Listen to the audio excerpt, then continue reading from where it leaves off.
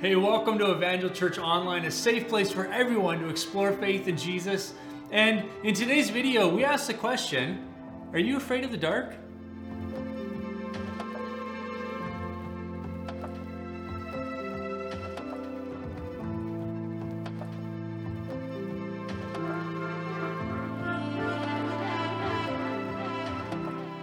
Well, hey guys, my name is Lucas. I'm one of the pastors here at Evangel Church in beautiful Powell River, British Columbia.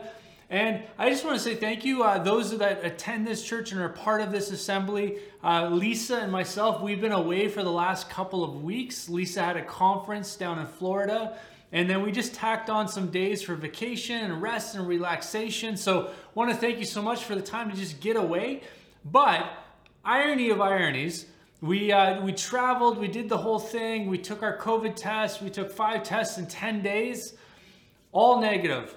Only to get a phone call that our kids, who were still here in Powell River with their grandma, ended up getting COVID at school. So when we arrived home, Lisa went into the house and is taking care of the family, and I stayed out of the house and I am bunked in my office. So funny, I went from one extreme of vacation, rest, relaxation to literally living at work. And so this is the dynamic we find ourselves in, but we are glad to be back. We are glad to be in a new year and getting going. So, well, let me ask you a question. How many of you don't especially like the dark, being in the dark? You know, I remember as a kid, our house had multiple levels. Down in the basement was where our deep freeze was, as well as our cellar. We were on the prairies, and so we had a basement with a cellar. And so my mom would send me down from time to time to get kind of something from the freezer, from the cellar. And I remember I would turn on every single light going down the stairs to the basement. And then you get that thing, that item, and then it's literally, you pull, at that time I had like a string thing in the middle of the room. I'd pull the string to turn the light off, and I would run as fast as I can, slamming light switches as I go, to get out of the basement, up the stairs, back into the kitchen. I don't know if any of you can relate to that, but I was terrified of what was going to appear the moment I turned off the lights. At least, kind of that's how I pictured it in my mind. The other thing I would do is I would stand at my light switch in my bedroom. How many can relate to this?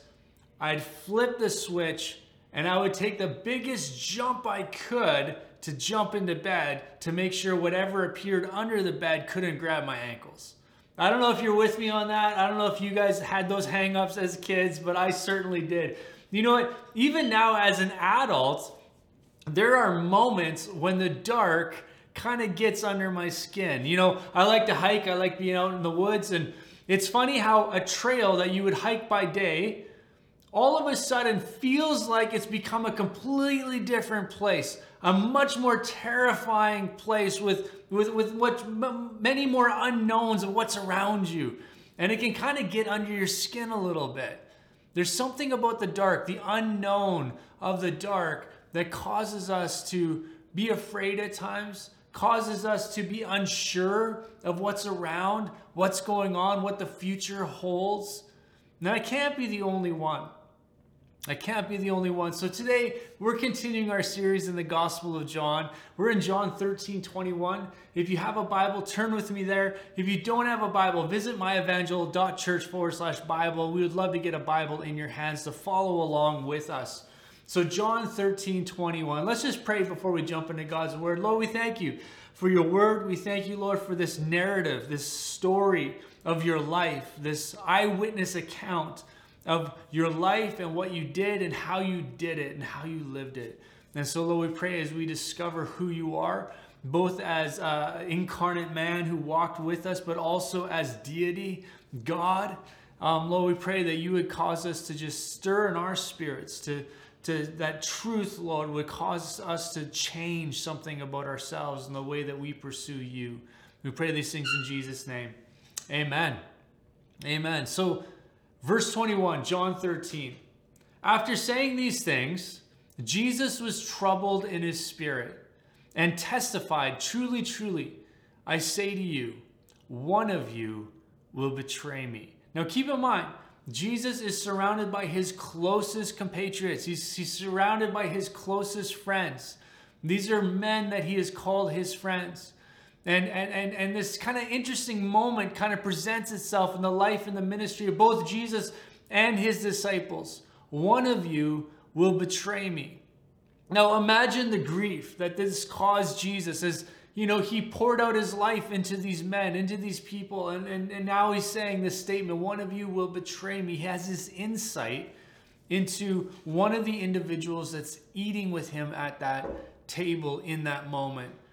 And there's kind of this sentiment among many that would say something along the lines of, I would believe in Jesus, but I would need to see him. I would need to see him. I would need to see him perform miracles and do the thing. And what this story kind of speaks to us is that's not necessarily the case.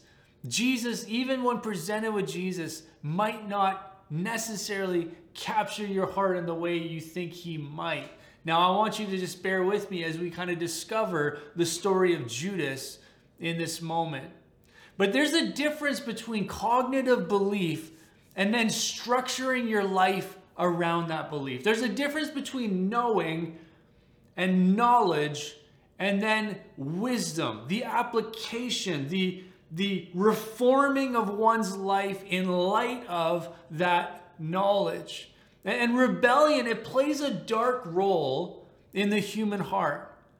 If I can steal a sentiment from C.S. Lewis, and I'm paraphrasing here, but he says something along the lines of hell is a realm that is locked from the inside.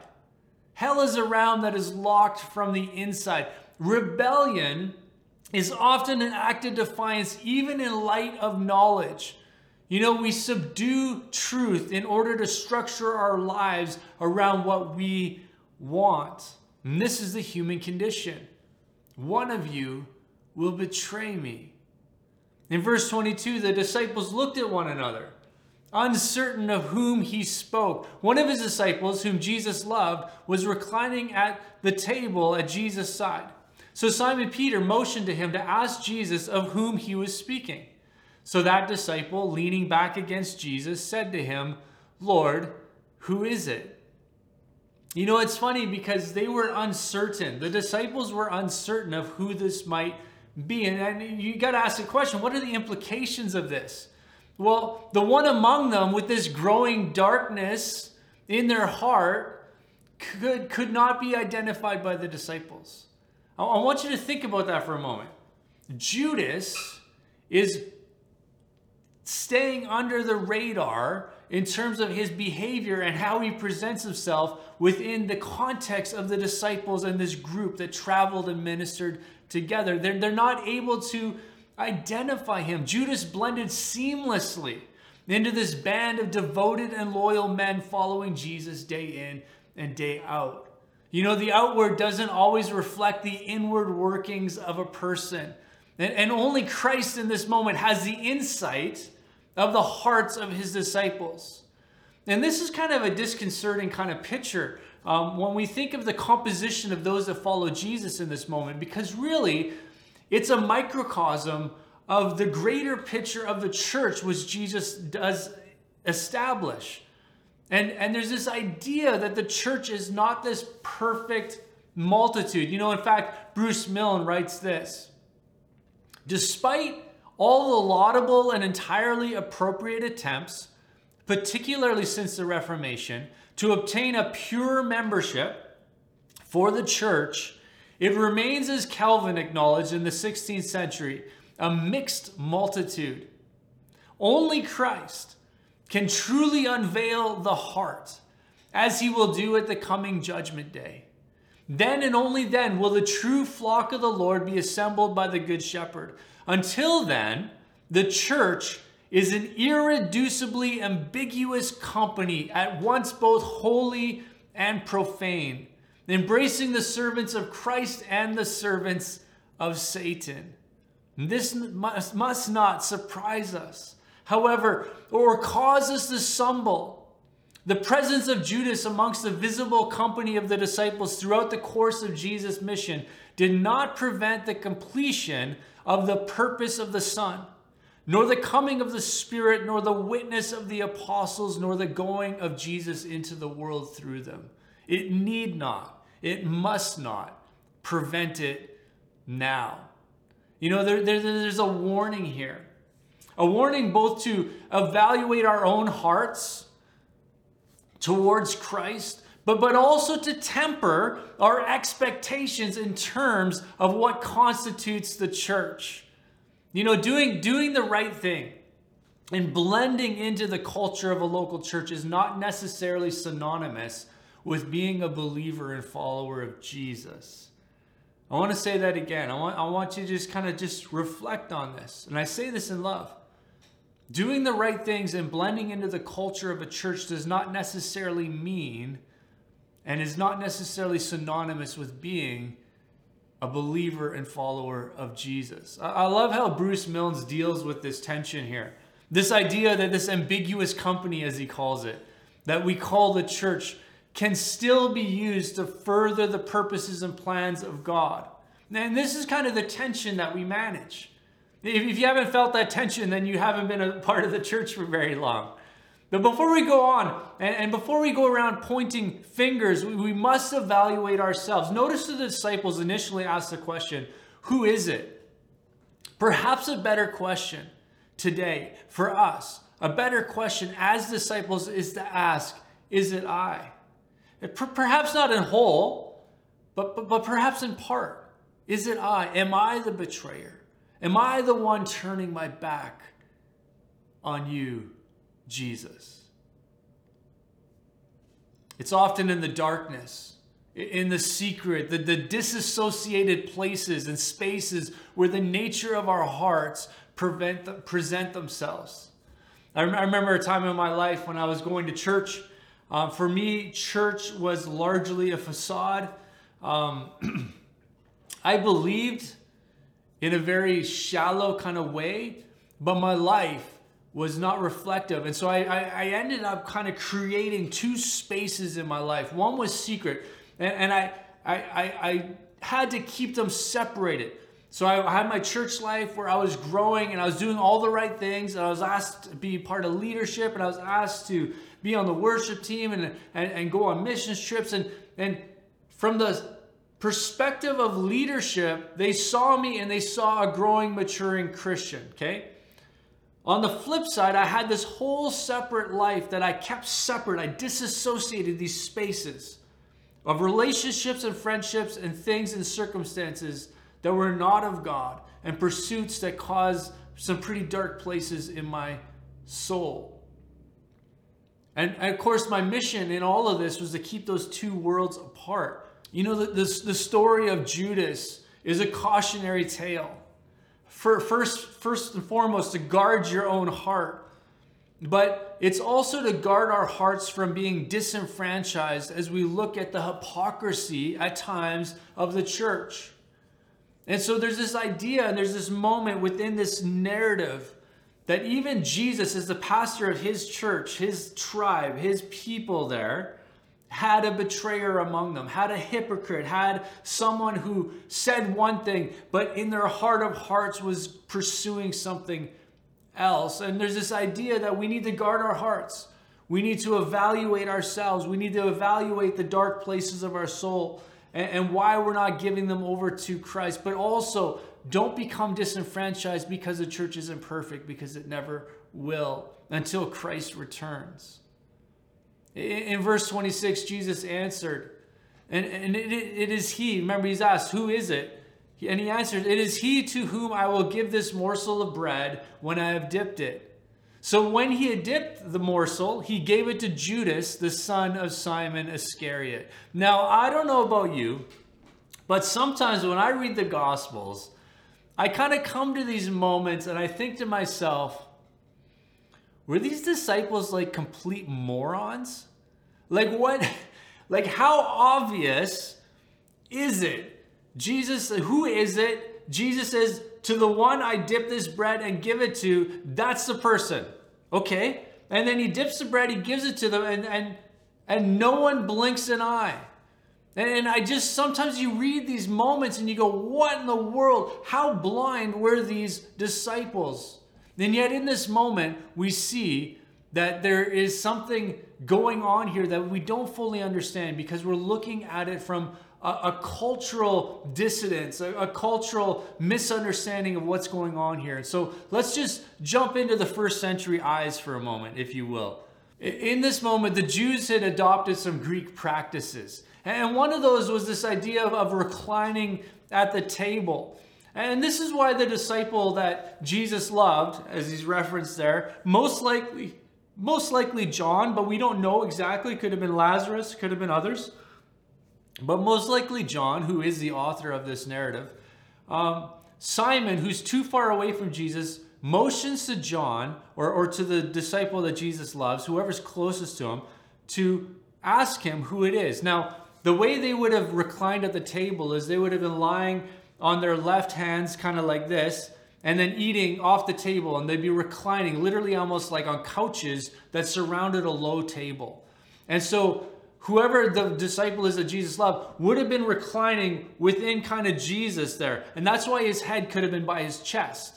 And so that's why Peter motions to this disciple to ask Jesus, who is it? But the way it goes on when it comes to the morsel being dipped and then handed to Judas, it implies proximity. And so the idea is that perhaps Judas was on the left side of Jesus. So the disciple that Jesus loved was at the right. Jesus, who is the rabbi, who's the person of honor at that table, had the center seat, had the most honorable seat. And then it seems like Judas is seated at the left side. If that's true, the left side was reserved as a place of honor.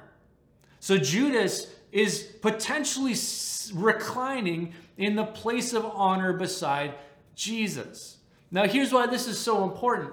Because it's not just that it's a place of honor, but also Jesus takes bread and dips it and hands it to Judas. Now, why is this important? Well, in the first century, in that context, for him to dip that bread and give it to a guest, someone at the table, was an act of great honor. It was usually, in fact, reserved for your spouse or for a guest of great honor. So I want you to look at this moment again through first century eyes. This idea that Jesus has Judas placed at his left side, potentially, a seat of honor amongst all of the disciples. He dips the bread and he gives it to Judas. Now here's what I want you to kind of think through. So like in understanding this, we can better understand how the disciples perhaps missed this moment of reveal. They were looking at it through first century eyes. Surely the position and act of honor would not be bestowed upon the betrayer. Can you see the disconnect for them? And then there's something deep happening here because it's true. Jesus did there's a place of honor, and Jesus did do an act of honor towards Judas, even though he's revealing him as betrayer. And what this tells us is Jesus is offering Judas an out. There's this moment of love and forgiveness and reconciliation that Jesus extends to Judas in this moment of dipping the bread and handing it to him. And Judas is at a crossroads. And yet as we go on, we see that the darkness overtakes him entirely. Then after he had taken the morsel, Satan entered into him. Jesus said to him, "What you are doing, go do quickly." So no one at the table knew why he had said this to him. Some thought that because Judas had the money bag, Jesus was telling him, "Buy what you need for the feast," or that he should give something to the poor. So after receiving the morsel of bread, he immediately went out, and it was night. It's so interesting to think that Judas took that morsel of food. He accepted that act of honor, that olive branch of peace, and yet in that moment, he hardens his heart entirely against Christ. You know, to the point that Satan now has full access to his life. And it's hard to tell who Jesus speaks to next, Judas or Satan. But he says, "What you are going to do, do quickly." Perhaps he's speaking to both. And what we know is the disciples still have no idea who the betrayer is. You know, they know that this is a high stakes moment. They know that Jesus being in Jerusalem is a high stakes moment. They know that the authorities are out to kill him. They know that there's a conspiracy to murder him. They know this is high stakes. So here's my thought. If the disciples had any clue that Judas was the betrayer, at the very least, they would have subdued him. At the worst, they would have killed him. And so there's this moment where Judas just absolutely escapes the disciples without them understanding and fully knowing the implications of what's going on. And it's not long after this that Peter takes a sword, do you remember? And he chops the ear off of one of the servants of the high priest. And he was not above violence to protect Jesus. And to think that Peter did nothing in this moment tells us that the disciples had no idea truly who the betrayer was. Again, there's this kind of amazing dynamic at play here. Judas played the role of believer so well in the presence of the disciples. And yet Christ knew the contents of his heart. You know, it's funny, during that season of my life, I went to a church in downtown Winnipeg where it was a smaller church, but the pastor there was often kind of used in words of knowledge.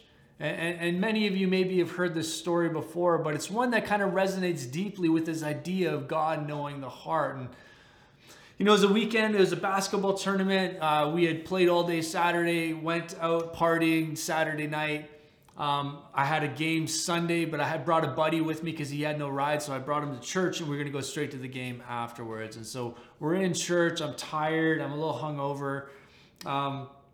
Getting kind of thinking through the game and the tournament and what's coming up, and the pastor's preaching, and all of a sudden he stops preaching and he calls my name and he asked me to come forward. And so it was a fairly bigger room, and so there's a way we could have some privacy. So he put his microphone down, came down the stairs, and he was a short guy, so he stood a couple stairs up so he could kind of have like eye-to-eye contact with me. And he looked me right in the eye, and it was like one of those moments where I felt like he could just see right into my soul.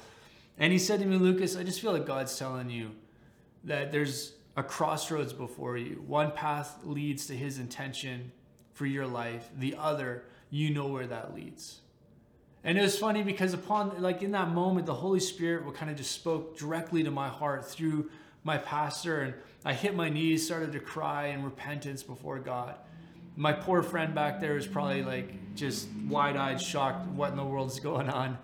But it was at that moment where I began to take the alternative route. It was in that moment that Jesus dipped the bread of life and extended it to me as an escape from the darkness that was collecting in my soul. You know, this passage, it closes with a statement of fact and a statement of deep imagery. It says, "And it was night, and it was night. The sun had set upon Jerusalem, but the sun had also set upon Judas' heart."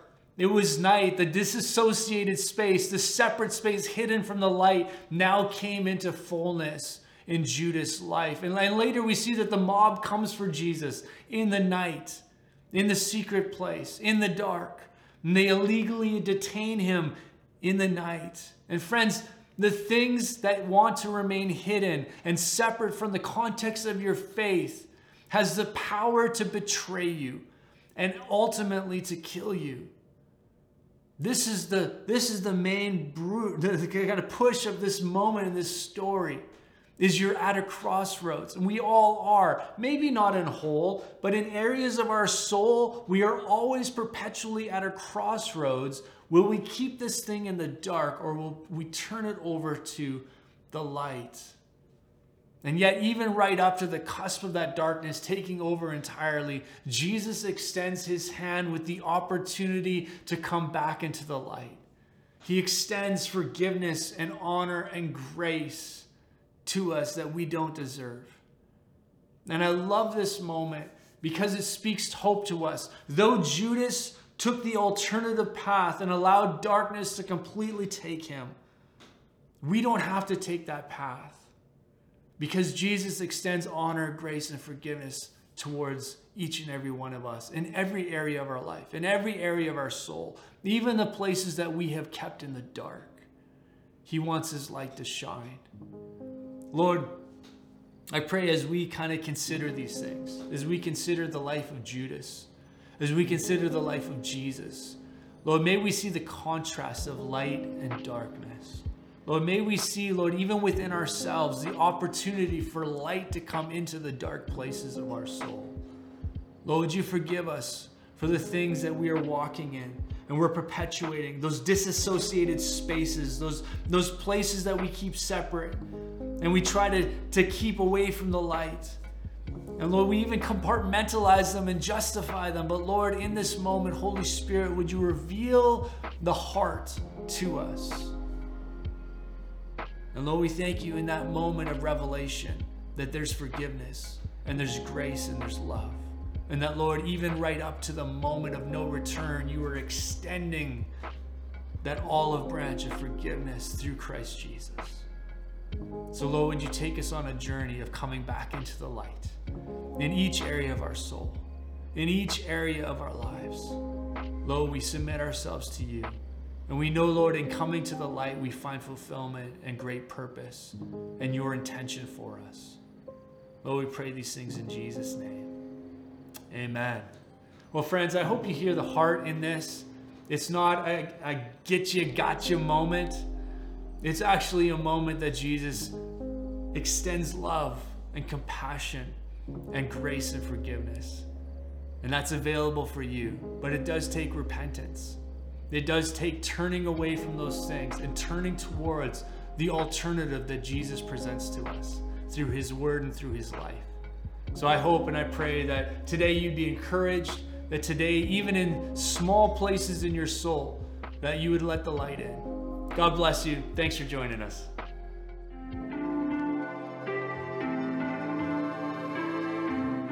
Well, thank you so much, Pastor Lucas, for sharing this weekend. And I just have a couple announcements for you. The first one is we're actually postponing our nights of prayer to next week. So you were supposed to come tonight, Monday and Tuesday, but we're going to postpone it till next week. So we would love to see you January 30th, January 31st, and February 1st.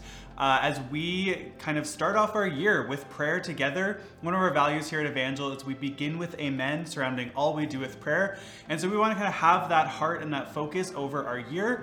So we'd love to see you January 30th, 31st, and February 1st here at the church at 6:30 p.m. It is actually going to be family friendly. And so if you want to bring your kids or your students, you are welcome to do so, because there will be kind of different prompts and different prayer points for adults and for kids. And so we would love to see your whole family there.